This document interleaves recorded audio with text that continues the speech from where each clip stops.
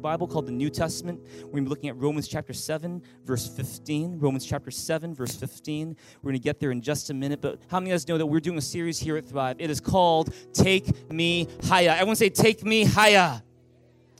And this series called Take Me Hiya is simply about 7 struggles that we all go through in life. I don't care where you're from. I don't care what your background is. If you are a living, breathing human being on this planet, then you can relate to these 7 struggles that we've been talking about in this series called Take Me Hiya. And in this series called Take Me Hiya, what we're doing is talking about struggles that are nothing new to us, because the fact is 1,500 years ago, the early Christian church identified these 7 struggles as the 7 deadly sins. And these 7 deadly sins are not the only sins we can commit. They're not the only sins in the Bible, but these are 7 of the root sins that tend to lead into problems in our lives, that tend to lead into other sins that we might commit. And we've been looking at different sins so far, different struggles that we go through. In week 1, we covered envy. Everyone say envy. What envy is, why it's so destructive, how we can overcome it. The next week, we talked about pride. Everyone say pride. Talked about what pride is and how you can overcome that. And then the next week, we talked about greed. Everyone say greed. Talked about what greed is, how much of a struggle it can be, whether we know it or not, and how you can overcome it. And then in week 4, we looked at anger. Everyone say anger. Week 5, we looked at gluttony. Everyone say gluttony. Well, what are we talking about today? Well, we've only got 2 left. Today, we're talking about slothfulness. Everyone say slothfulness. Next week, we're going to be talking about lust. It's going to be very, very interesting. But let's all stand as we read Romans chapter 7, verses 15 to 25 this morning. Would you stand to your feet this morning and help me read God's word together? I'm going to ask our team here to help me out as well. We're going to do this. Romans chapter 7, verses 15 to 25. Would you read this in a big, loud voice and help me preach in this place this morning? Read this with me right now. 1, 2, 3, it says, I don't really understand myself, for what I want to do was right, but I don't do it. Instead, I do what I hate. But if I know that what I'm doing is wrong, this shows that I agree that the law is good. So I'm not the only one doing wrong. It is sin living in me that does it. And I know that nothing good lives in me, that is in my sinful nature. I want to do what is right, but I can't. I want to do what is good, but I don't. I don't want to do what is wrong, but I do it anyway. But if I do what I don't want to do, I am not really the one doing wrong. It is sin living in me that does it. I've discovered this principle of life, that when I want to do what is right, I inevitably do what is wrong. I love God's law with all my heart, but there is another power within me that is at war with my mind. This power makes me a slave to the sin that is still within me. Oh, what a miserable person I am. Who will free me from this life that is dominated by sin and death? Thank God. The answer is in Jesus Christ, our Lord. See, the message this morning, before you take your seats, the message this morning is called, It's Not That Easy. It's not that easy. Would you turn your neighbor, give them a high five, and along with your high five, would you give them a sigh and go, it's not that easy. Could you tell them that right now? It's not that easy. It's not that easy. Would you please have your seats? Romans chapter 7 is one of the seminal passages in the New Testament, talking about the very real struggle that everyone goes through, whether you're a Christian or not, the struggle with sin. And the particular struggle of sin we're talking about today is a struggle called slothfulness. Everyone say slothfulness. What is slothfulness? See, to understand what slothfulness is, it helps to understand a bit more about the animal on which the word slothfulness is based. It's called the sloth. Have you ever seen a sloth before? Have you petted a sloth before? Well, why don't you, if you're not really sure what a sloth is, why don't you check out the short video on the sloth. Check this out right now. So that is the sloth. They say the sloth is the kind of animal that defecates about once a week. That's how their metabolism works. They tend to spend about 90% of their time motionless. In fact, this is not a picture. This is actually a video. I'm kidding. This is actually a picture. But they are motionless most of the time. And in fact, they say that a sloth's reaction speed is about a quarter of human beings. And in the movie Zootopia, have you seen the movie Zootopia before? There's a famous scene where Zootopia is about a city run by animals, and there is the protagonist, the hero of this movie. Her name is Officer Judy Hopps. She's a rabbit, and she goes into this government office because she's in a super rush to get some info, but it turns out to her dismay that all the government office workers are all sloths, and it is incredibly slow. My question for you today, anyone feel like you work with a sloth? Anyone feel like you live with a sloth? Anyone feel like you are married to a sloth? Anyone feel like you are parenting a sloth today? Anyone feel like a sloth themselves? Can I get a confession this morning? Anyone? The fact is this, what's the big deal about being a sloth? Why is it such a struggle, and what can you do about it? That's what we're talking about today. So we're going to read some verses from the Bible that talk about slothfulness. Why don't you read with me Proverbs chapter 12, verse 24. What does it say? Read it with me. It says, "The hand of the diligent will rule, while the slothful will be put to forced labor." Look 3 verses down to Proverbs 12, 27. What does it say? It says, "Whoever is slothful will not roast his game, but the diligent man will get precious wealth." Look at Proverbs 19, 15. What does that say? It says, "Slothfulness casts into a deep sleep, and an idle person will suffer hunger." Finally, Ecclesiastes 4, verse 5. What does it say? It says, "This fool sits back and takes it easy. His sloth is slow suicide." See, in the NIV, which is a translation we often look at, although we look at multiple different translations usually on a Sunday, in the NIV, instead of using the word sloth, do you know what the NIV uses? It uses a couple words. It uses the lazy person, and also uses what's called the sluggard. But all these words are describing the same thing. We're talking about the sloth. Look at Proverbs 26, verse 14 together. Read with 1, 2, 3. It says, "As a door swings back and forth on its hinges, so the lazy person turns over in bed." What a picture, right? What a picture. Is that you this morning? Oh, and it's like a door. And then look at Proverbs 22, verse 13. What does it say? It says, "The sluggard says, 'There is a lion outside, I shall be killed in the streets.'" In other words, if you're a sluggard, if you're a sloth, you will often tend to have this tendency to blame the circumstances around you and make excuses for why you shouldn't do what you need to do, when actually the sloth's problem is not an external one. It's often an internal one. If you believe that, say amen. See, what is slothfulness exactly? Let me get this clear for you so you don't misunderstand. See, slothfulness is not simply taking it easy. We all need to take it easy from time to time. Slothfulness is not just being easygoing. I love easygoing people, amen? But slothfulness is also not being physically slow.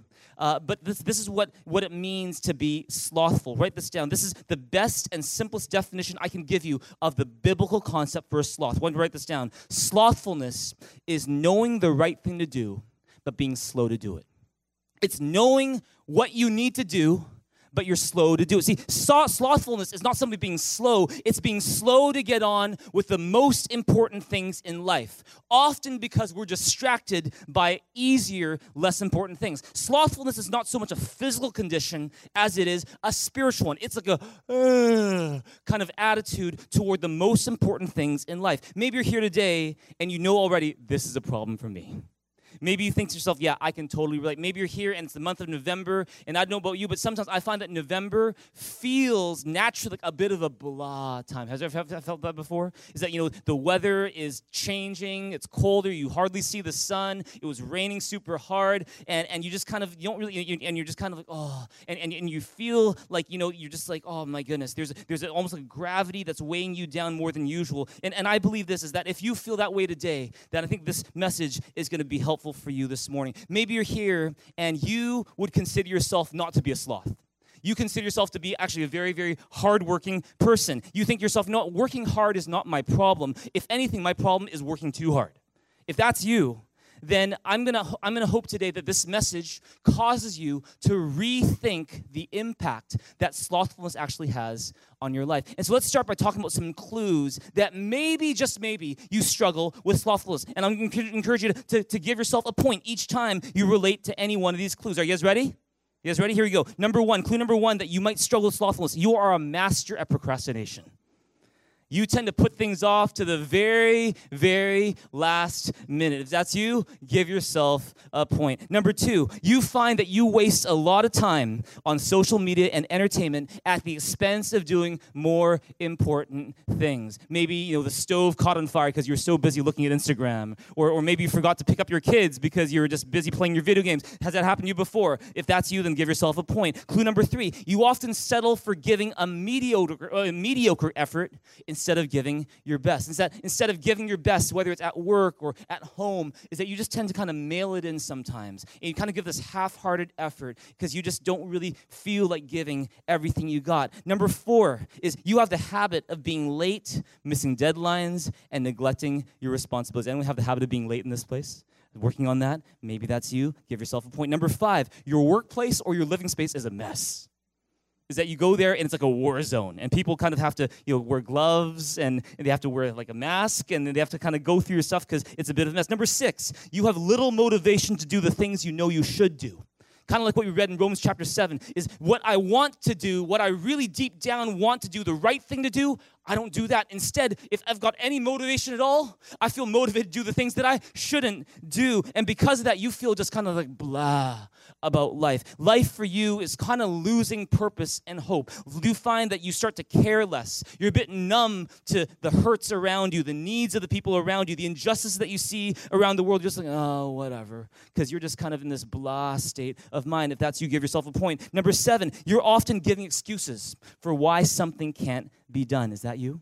Is that you? Look at Proverbs 15:19. Read it with me, big loud voice. 1, 2, 3. It says, "The way of the sluggard is blocked with thorns, but the path of the upright is a highway." What does that mean? What does it mean? In other words, if you're a sloth, you have this tendency to look for excuses and reasons why something can't be done. And so it's like your road ahead is full of thorns. It's paved with thorns. It's blocked with thorns. But if you're someone who doesn't struggle with slothfulness, you'll find, what? I'm just going to do it. I'm going to find a way. It's a highway to my destiny. See which one you do relate to more. Before we go any further, how are you guys doing so far? How many points do you have so far? Any idea? Anyone have 7 points so far? 6 points so far? 8 points. We only went through 7 points, but the fact is maybe we have 8. The fact is this, is before we go any further, let me just address something that maybe you are thinking right now. You might be, well, JB, these clues don't apply to me. I've got 0 points right now. I've got 1 point right now. I'm not a lazy person. See, slothfulness is not my problem. Maybe you're a superstar in your company, and you are the hardest working person in your organization, or you're a superstar when it comes to your studies. Let me ask you this question. Is slothfulness the same thing as laziness? Well, not exactly. Not exactly. See, the biblical concept of a sloth is not necessarily someone who just sits on their couch or lies in their bed and watches Netflix and eats potato chips all day. That's not necessarily the concept of a sloth. Is that you could actually be a very, very hardworking person, and you might actually spend a great deal of energy bustling from here to there, doing all these things. But what makes you a sloth is that you spend all your energy on things that are less important, things that don't matter as much. For example, there's a story in Luke chapter 10 where Jesus, he is invited to the house of Mary and Martha, their 2 sisters, and Martha is known as the busybody. She's running around doing all these things. She's upset and worried about all these different things, trying to host everybody. Mary is sitting at the feet of Jesus and just listening to everything he has to say, taking notes on her iPad and just going, tell me more. And Jesus says to Martha, you need to choose what is better. And the fact is this, is that we might not think of it this way, but the Bible's definition of a sloth applies to Martha. Is that Martha was so busy spending so much energy on less important things that she missed what was most important. Are you a sloth today? See, sometimes sloths will get so busy with the stuff in their life that they miss the most important thing. Sometimes sloth will actually get themselves so busy as a way of avoiding facing the reality of their lives or the ugliness that they see, so they just get themselves really, really busy. And so with that in mind, let me give you the last few clues that maybe you might struggle with slothfulness. Clue number 8, you're so busy with work, studies, or hobbies that you ignore the most important relationship in your life. If that applies to you, then you might very well have an issue with being a sloth. For example, you spend all your week at work, or you spend all your week, in school, and you're burning the midnight oil studying and all that stuff, and you come home and people are like, who are you? I've never seen you before. Maybe it's one of those things where you touch your golf clubs more than you spend time with your family. Is that you're so much into the stuff outside your home that you're not really focused on the people in your home. You maybe are so good to your clients, so polite to people at work, so polite and respectful and courteous to the people around you, but when it comes to your own home, you're kind of rude. You kind of take them for granted. Or maybe you're the kind of person who, you're a parent, you're so focused on your kids that they're like the number one priority in your life, but then you're ignoring your spouse and kind of letting them sit there by themselves. If that's you, then there is a good argument to say that maybe, just maybe, you struggle with slothfulness. Maybe you're someone who's so focused on your friends that you ignore your family. If that's you, then slothfulness may apply to you. Is that you? Turn to me and say, is that you? Is that you? Yeah, that's clue number 8. Clue number 9, write this down. Instead of doing the hard work that relationships inevitably require, you prefer to distract yourself with something or someone easier. What does that mean? Is that, for example, instead of talking things out with your spouse when you have a conflict, you guys will just kind of stay in your own corners of the house, as far away from each other as possible. You don't talk about it. You don't try to work it out. You just kind of give each other the silent treatment for the next 2-3 days. And you don't really talk about it. Instead of doing the hard work of reconciling, instead of doing the hard work of apologizing or forgiving or just at least talking things out, it's just easier to just do our own thing. It's just easier to just not say anything at all. Or maybe instead of talking about the problems in, for example, your intimacy life, your sex life, instead of talking about that with your spouse, you're just finding, it's just easier for me to look at porn. Or it's just easy for me to flirt with the girl next door. If that's you, slothfulness is an issue for you. Instead of maybe going through the process of forgiving that person who hurt you, you've just found, it's just easier if I hold a grudge. See, we don't necessarily say those things out loud, but a lot of times that's what we're thinking. It's just easier that way. See, in the short term, it might feel easier, but actually, it's not that easy. Turn to me and say, it's not that easy. Because in the long run, a sloth lives a life where you play now and you pay much more later. It makes life a very difficult life to lead. If you believe it, say amen. Number 10, clue number 10. Despite being taught that you can't grow spiritually without certain spiritual habits, or what we call spiritual disciplines, Bible study, prayer, going to church, serving in church, sharing your faith. You still, after all this time, have not developed those habits, have kind of still just relied on your feelings when you come to church. And if that's you, then you're going to find that causes, your slothfulness causes you to stay stagnant in your relationship with God. It's not because of anyone else's fault. It's simply because you've never taken responsibility for your own relationship with God. If that's you, give yourself a point. Number 11, clue number 11, you often back out of commitments and relationships when things get hard. It's happened to you before? Sloths tend to be escape artists. Is that they're really excited when something starts, a new relationship, they go to a new company, they go to a new church, everything's so fresh and exciting and fun, and it's like this honeymoon period. But when things start to get tough, when they start to get a little bit bored, when they start to take things a little bit more for granted, they're like, oh, I don't know if this is for me, and they abandon ship. That's what sloths do, is that the first instinct of a sloth is to escape. Oh, this is hard. Let me escape to something that's easier. And that's what they'll do. So they'll jump from, boyfriend to boyfriend, girlfriend to girlfriend, company to company, church to church. Because it's not because there's something wrong with those places or people, but more because they're just so used to escaping when the things get hard. If that's you, give yourself a point. Number 12, last clue. Instead of valuing God and the people in your life, you tend to take them for granted. You're not as polite as you used to be. You kind of, you're not as respectful or as intentional in your relationships as you used to be. Before you were a gentleman, now you come across as rude. Before you were thoughtful and considerate, now you're just like, oh, whatever.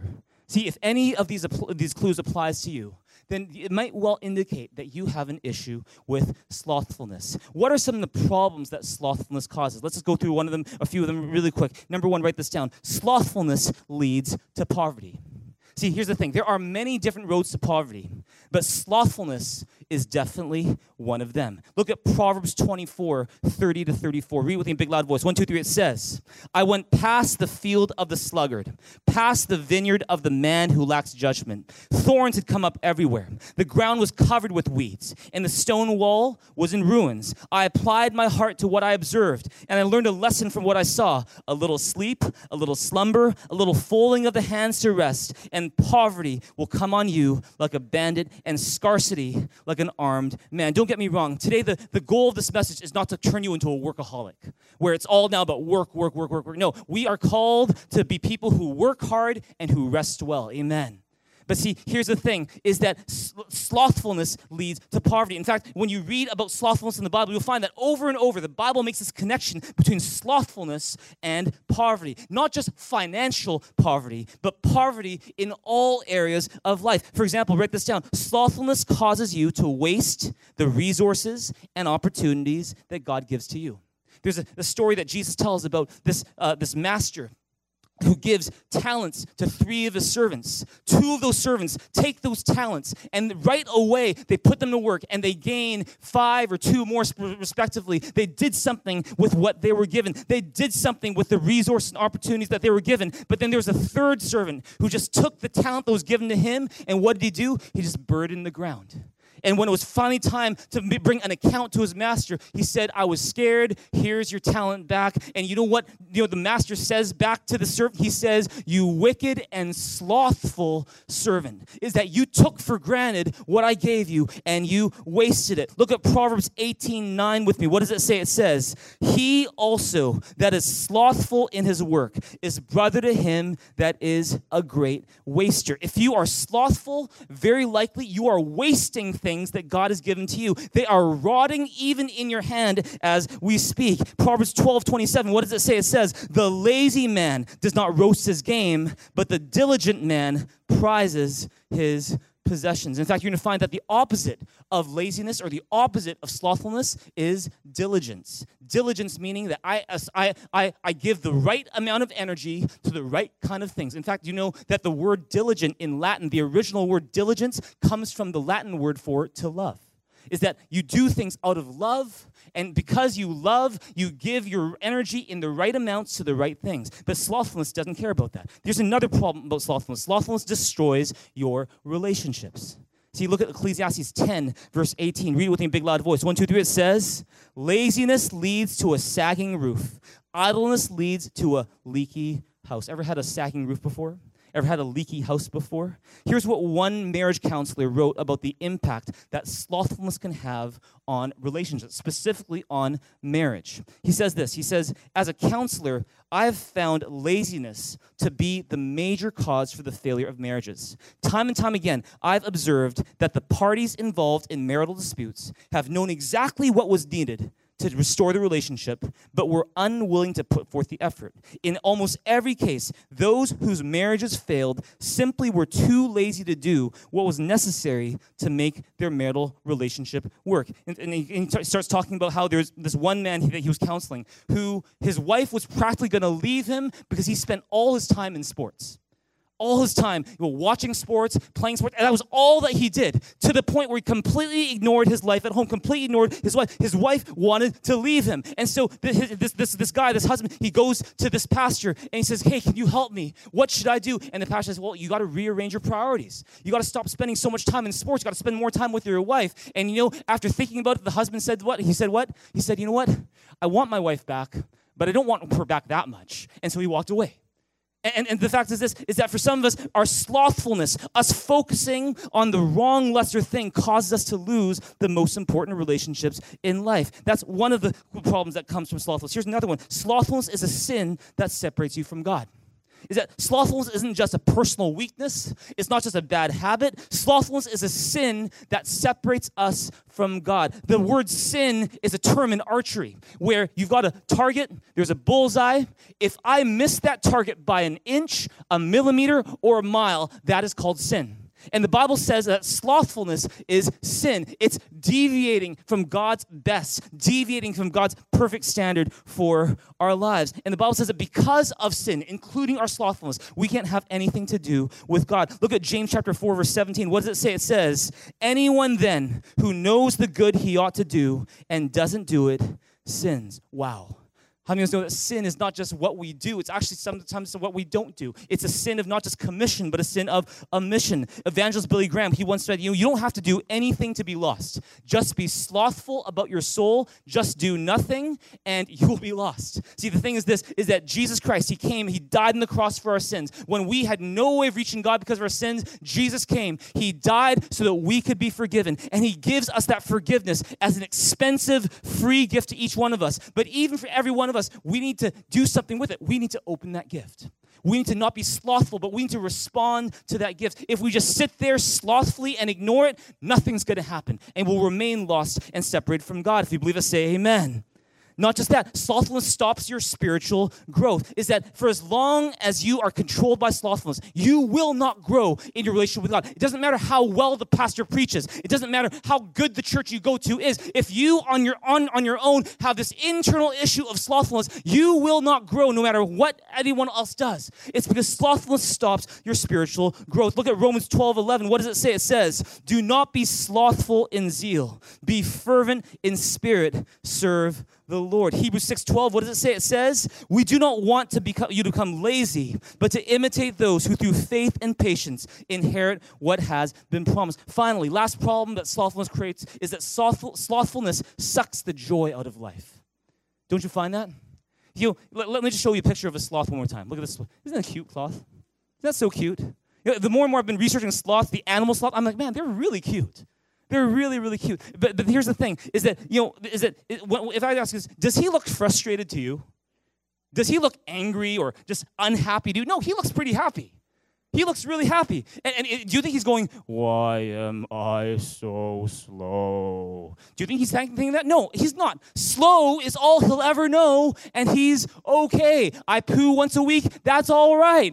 I have a month worth of digestion, one meal. That's okay. He's okay. But he's a sloth. He's meant to be that way. But see, when we act as sloths, the result is not we are okay, we're content, we're happy. No, much the opposite. Because we were never meant to be sloths. The result is we are frustrated. We are eventually depressed because we keep on trying to find happiness by escaping. We keep on trying to find happiness by evading. We keep on trying to find happiness by these quick fixes and these shortcuts instead of doing the hard work of being loving. And as a result, we cut ourselves off from the ultimate happiness and peace that God made for us. If you believe it, say amen.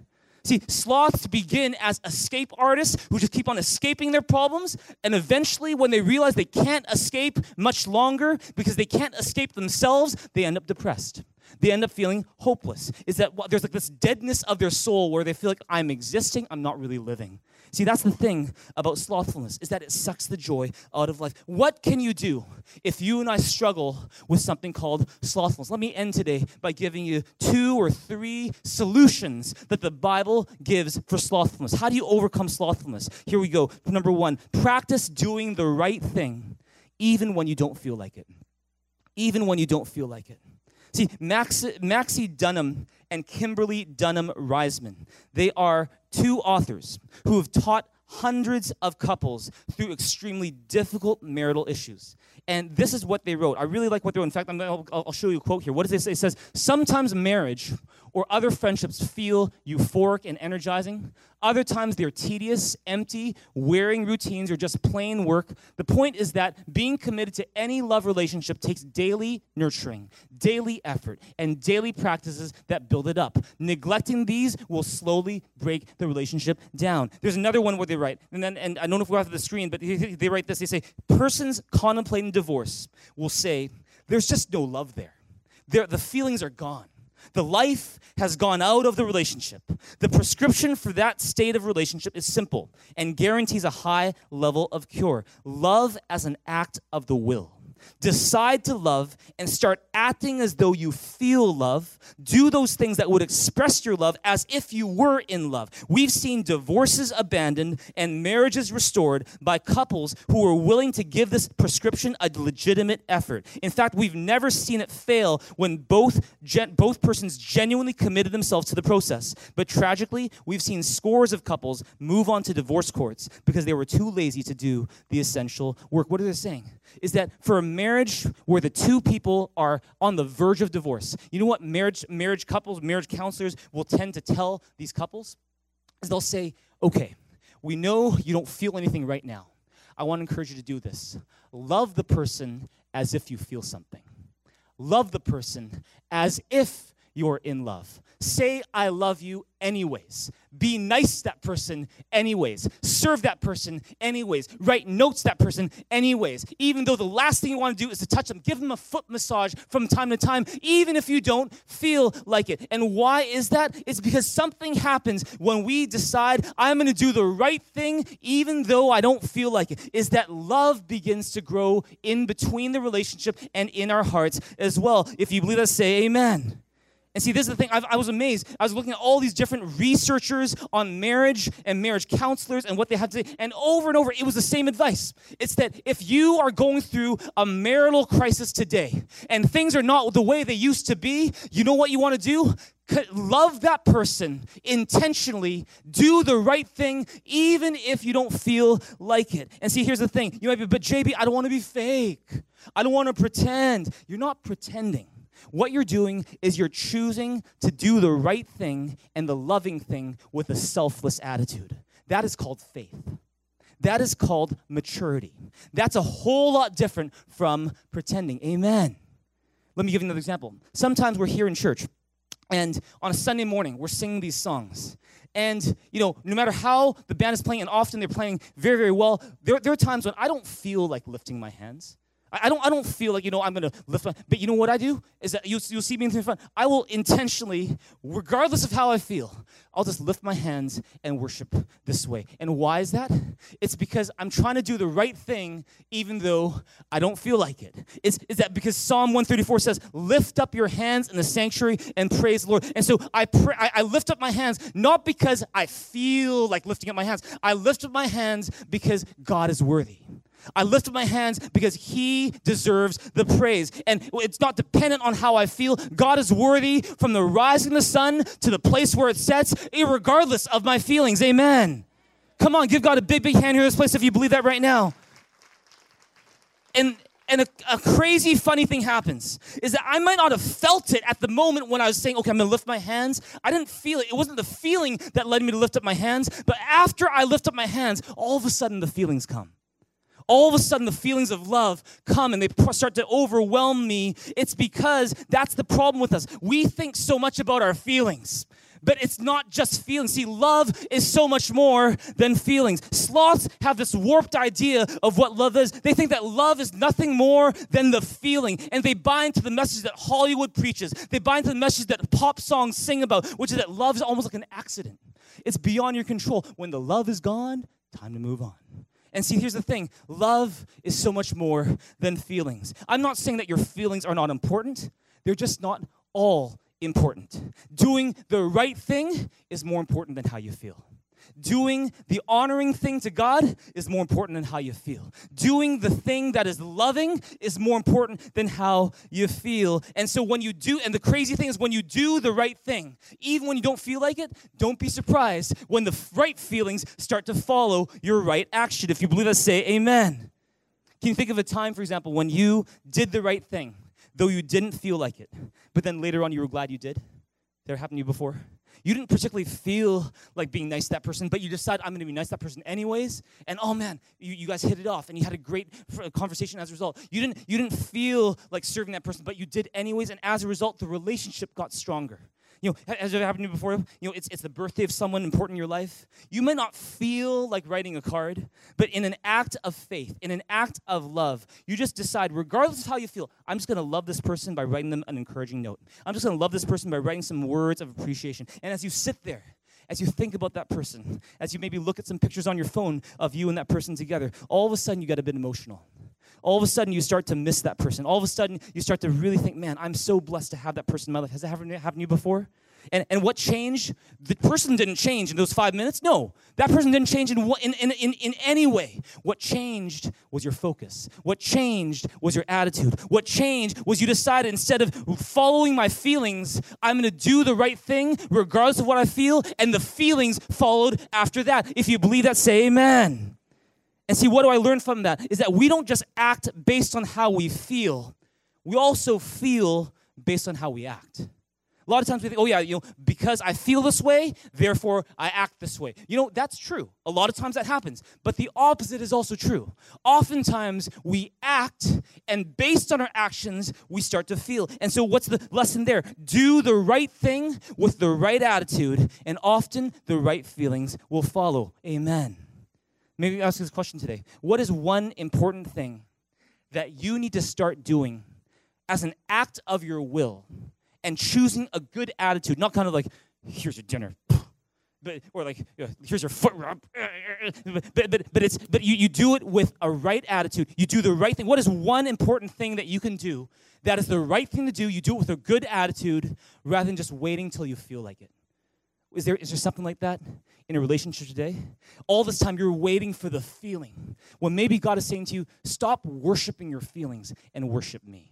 Grow up in your character. Grow up in your faith. Realize that love is so much more than feelings. Turn to your neighbor and say, love is so much more than feelings. And when you do that, when you practice doing the right thing regardless of how you feel, you know what happens? Great things happen. We grow up as people. We mature as followers of Jesus. The relationship improves. We become not mastered by our feelings. We become the master of our feelings. Our self-discipline increases. Our desires even start to change. Because before, our autopilot was always how I feel. Do I feel like it? Do I feel like it? And our feelings just kind of lead us astray. Now, our autopilot is no longer our feelings. Our autopilot is now do the right thing. The feelings will come after it. And all of a sudden, you're going to find that, just like trying a new food that grows on you over time, that's kind of strange. Oh, I actually kind of like it. Oh, I'm actually craving it now. You know what's going to happen is that when you practice doing the right thing, even when you don't feel like it, you're going to want to do that more and more and more. It's become easier for you. Your relationships will improve. Your character will grow. Your reputation and your credibility will increase. And you glorify God and give him a good name in the process. Come on, if you believe that, give God a big, big hand here in this place right now. Amen.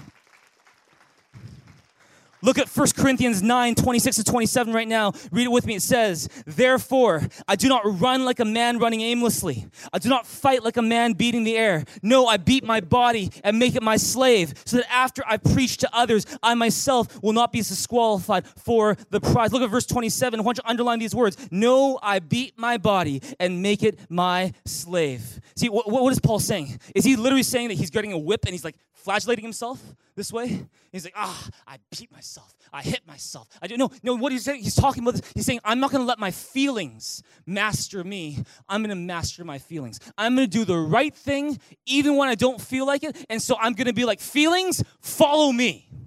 I'm doing this way. This is the right way to go. Feelings, come with me. And you go. And you know what? Your feelings, which are a little bit more unstable, which kind of come and go, they're up and down all the time. You know what? They're like, okay, and then we'll go, and they go, and they go, and they go. And sometimes, if you do it long enough, you're going to find that when you keep practicing doing, I'm going to do the right thing, feelings, let's go. You're going to find that sometimes if you do it long enough, your feelings will not just catch up. Sometimes they'll even go ahead. And they're actually going to go ahead of you before you even know it. And you're starting to go in a direction where your autopilot is saying, do the right thing, and it's no longer dependent on your feelings. If you believe that, give God a big, big hand here in this place right now. Amen. Practice doing the right thing, even when you don't feel like it. It might sound crazy, but it works. It might sound idiotic, but it works. It might sound so unnatural, but guess what? That's the life of faith, and it works. Turn to me and say, it works. It works. What is one area of your life today, maybe one relationship in your life today, where you need to practice doing the right thing regardless of how you feel? When you do that, you're going to find that your slothfulness is going away and you're starting to do the right thing even when you're not even sure you're doing it. Praise God. Number one is that. Number two, write this down. Is this helpful in this place so far? Number two, write this down. Pounce on even the slightest motivation to do the right thing. Pounce on even the slightest motivation to do the right thing. See, I'm still really immature in a lot of ways. Just look at some of the things that I do. I'm still pretty immature in so many ways. But so much of my growth as a Christian, as a follower of Jesus, as a man, as a husband, as a father, has been on the basis of this principle. Is that some of the most powerful, most teachable, even the most romantic moments of my life happen when I will decide I'm going to pounce on even the slightest motivation to do something good. See, a lot of us, we have this tendency to want to wait until the big feeling comes. I'm going to wait until God hits me from heaven with a hammer, and then I'll go to church. Or I'm going to wait until God hits me with a hammer, and then I'll get baptized. It's like we're waiting for this huge feeling, and depending on the feeling. And see, here's the thing, is that God doesn't always work that way. God works in whispers. It's a still, small voice. I remember I was in first year UBC, and this is, last century already, praise God. Last century, and I remember I'm in first year UBC, studying in the arts program there. And remember, I had a parking pass. I was fortunate to have a parking pass in Rose Garden Parkade. And I was there. It was right by the building where I spent most of my time. And I was in that parkade every day. And I can remember this really clearly. After class, I get into the car. And right as I'm putting my keys into the ignition, I'm about to turn the car on and go home, I'll have not a huge feeling, but just the faintest, slightest inclination to say, you know what, maybe I should just spend time and read my Bible right now. Maybe just spend time and just spend time with God right now. And then I'll be like, okay, I'll turn the ignition off, I'll take the keys out, and I'll just grab my Bible, which I had in my seat, and I'll just start to read it. And sometimes I'll just read for 5 minutes. I'll just read for 5 minutes. And so often I find myself, I'm reading, and because I responded to this even slightest motivation to do something good, I discover amazing things in God's word that change my life. I discover amazing things in God's word that speak directly to the situation that I'm going through. And what was that? It was just a baby step where I'm just gonna take 5 minutes to read God's word. And that would turn off into 40 minutes or 50 minutes or an hour. And thank God my parking class wasn't based on time, because it's one of those things where sometimes I'd be out and I'd be leaving the parkade much later than I originally thought. And see, there are so many places where I can point to, and that was a good place where I spent time with God. But when I look at Rose Garden Parkade, it always has nice feelings for me. Even though it's all cement, it's just like, there's a nice feeling there, because I felt like there was where I fell in love with the Holy Spirit. And it was one of those things where it's just pouncing on the slightest motivation to do the right thing. I remember, even just in the past month, it's been a busy time here at the church. It's been really, really busy. And every day, sometimes I'd walk out the door, and I'd sometimes forget to say goodbye, and I just kind of, because I'm so into my thoughts. But lately I find this, is that there are times when I'll walk out the door, and I've locked the door. I say, okay, bye, I'm going now. Lock the door. I'm getting to the car, and all of a sudden I'll get the slightest motivation, the slightest idea to say, why don't you go and kiss your wife goodbye? Why don't you go and say goodbye and give your son a kiss? And I'll be like, okay, I'll go back in. I unlock the door. I go in. And it's a little bit weird because I've already left. They've already said goodbye. I'm like, I just wanted to give you a kiss goodbye. Mwah. Oh, okay, bye, Caleb. I'll see you later. Mwah. Maybe take a selfie this way. Okay, I'll see you later. And we go. And you know what? I find this, is that some people might think that's really weird, but I think that's kind of romantic. Amen? To me, that's how the relationships, it's those little things that build the relationship. And I've got still so much to learn in that area. I forget a lot more than I remember. But the fact is that when we pounce on even the slightest motivation to do the right thing, good things happen when it's from the Holy Spirit. Amen. Look at Psalm 32, 8-10 with me. What does it say? It says, I will instruct you and teach you in the way you should go. I will counsel you and watch over you. Do not be like the horse or the mule, which have no understanding, but must be controlled by bit and bridle, or they will not come to you. Many are the woes of the wicked, but the Lord's unfailing love surrounds the man who trusts in him. Could you go back to verse 8? It says this. This is the Holy Spirit talking. He says, I will instruct you and teach you in the way you should go. I will counsel you and watch over you. And you know the way that he instructs you? It's not through a go now and everybody hears it. It's not through a hammer from heaven. Very often, it's a still, small voice that if you're not careful, you could even miss. That's the Holy Spirit. And see, verse 9 says, do not be like the horse or the mule, which have no understanding, but must be controlled by bit and bridle, or they will not come to you. In other words, don't be the kind of person, don't be a sloth who has to be dragged into church, who has to be dragged into doing what God wants you to do because you have no more choice anymore. Don't be that kind of immature sloth. Instead, you want to be someone who pounces on even the slightest gesture, the slightest nudge from the Holy Spirit to do the right thing. If you believe that, say amen. Don't wait for the hammer from heaven. Don't wait for that big, overwhelming feeling. The Holy Spirit lives in you to speak to you and to guide you into all truth and to do the things that Jesus will want you to do, but he whispers it with a still, small voice. And if you will take even that slightest, faintest motivation and say, I'm going to pounce on it, I'm going to act on it, great things are going to happen in your life and your relationships. If you believe that, give God a big, big hand here in this place right now. Amen. Last point, we're going to close. If you're someone who struggles with slothfulness, so much more I want to tell you today, but let me end with this. Look to Jesus Christ for help. Look to Jesus Christ for help. See, the thing about sin is this. In Romans 7, the very first passage we talked about, it talks so much about it, is that we can't help ourselves.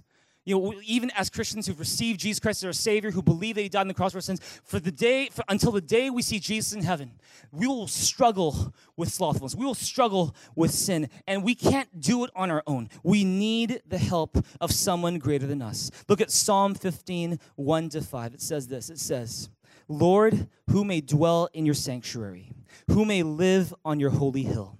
He whose walk is blameless and who does what is righteous, who speaks the truth from his heart and has no slander on his tongue, who does his neighbor no wrong and casts no slur on his fellow man, who despises a vile man but honors those who fear the Lord, who keeps his oath even when it hurts, who lends his money without usury and does not accept a bribe against the innocent. He who does these things will never be shaken.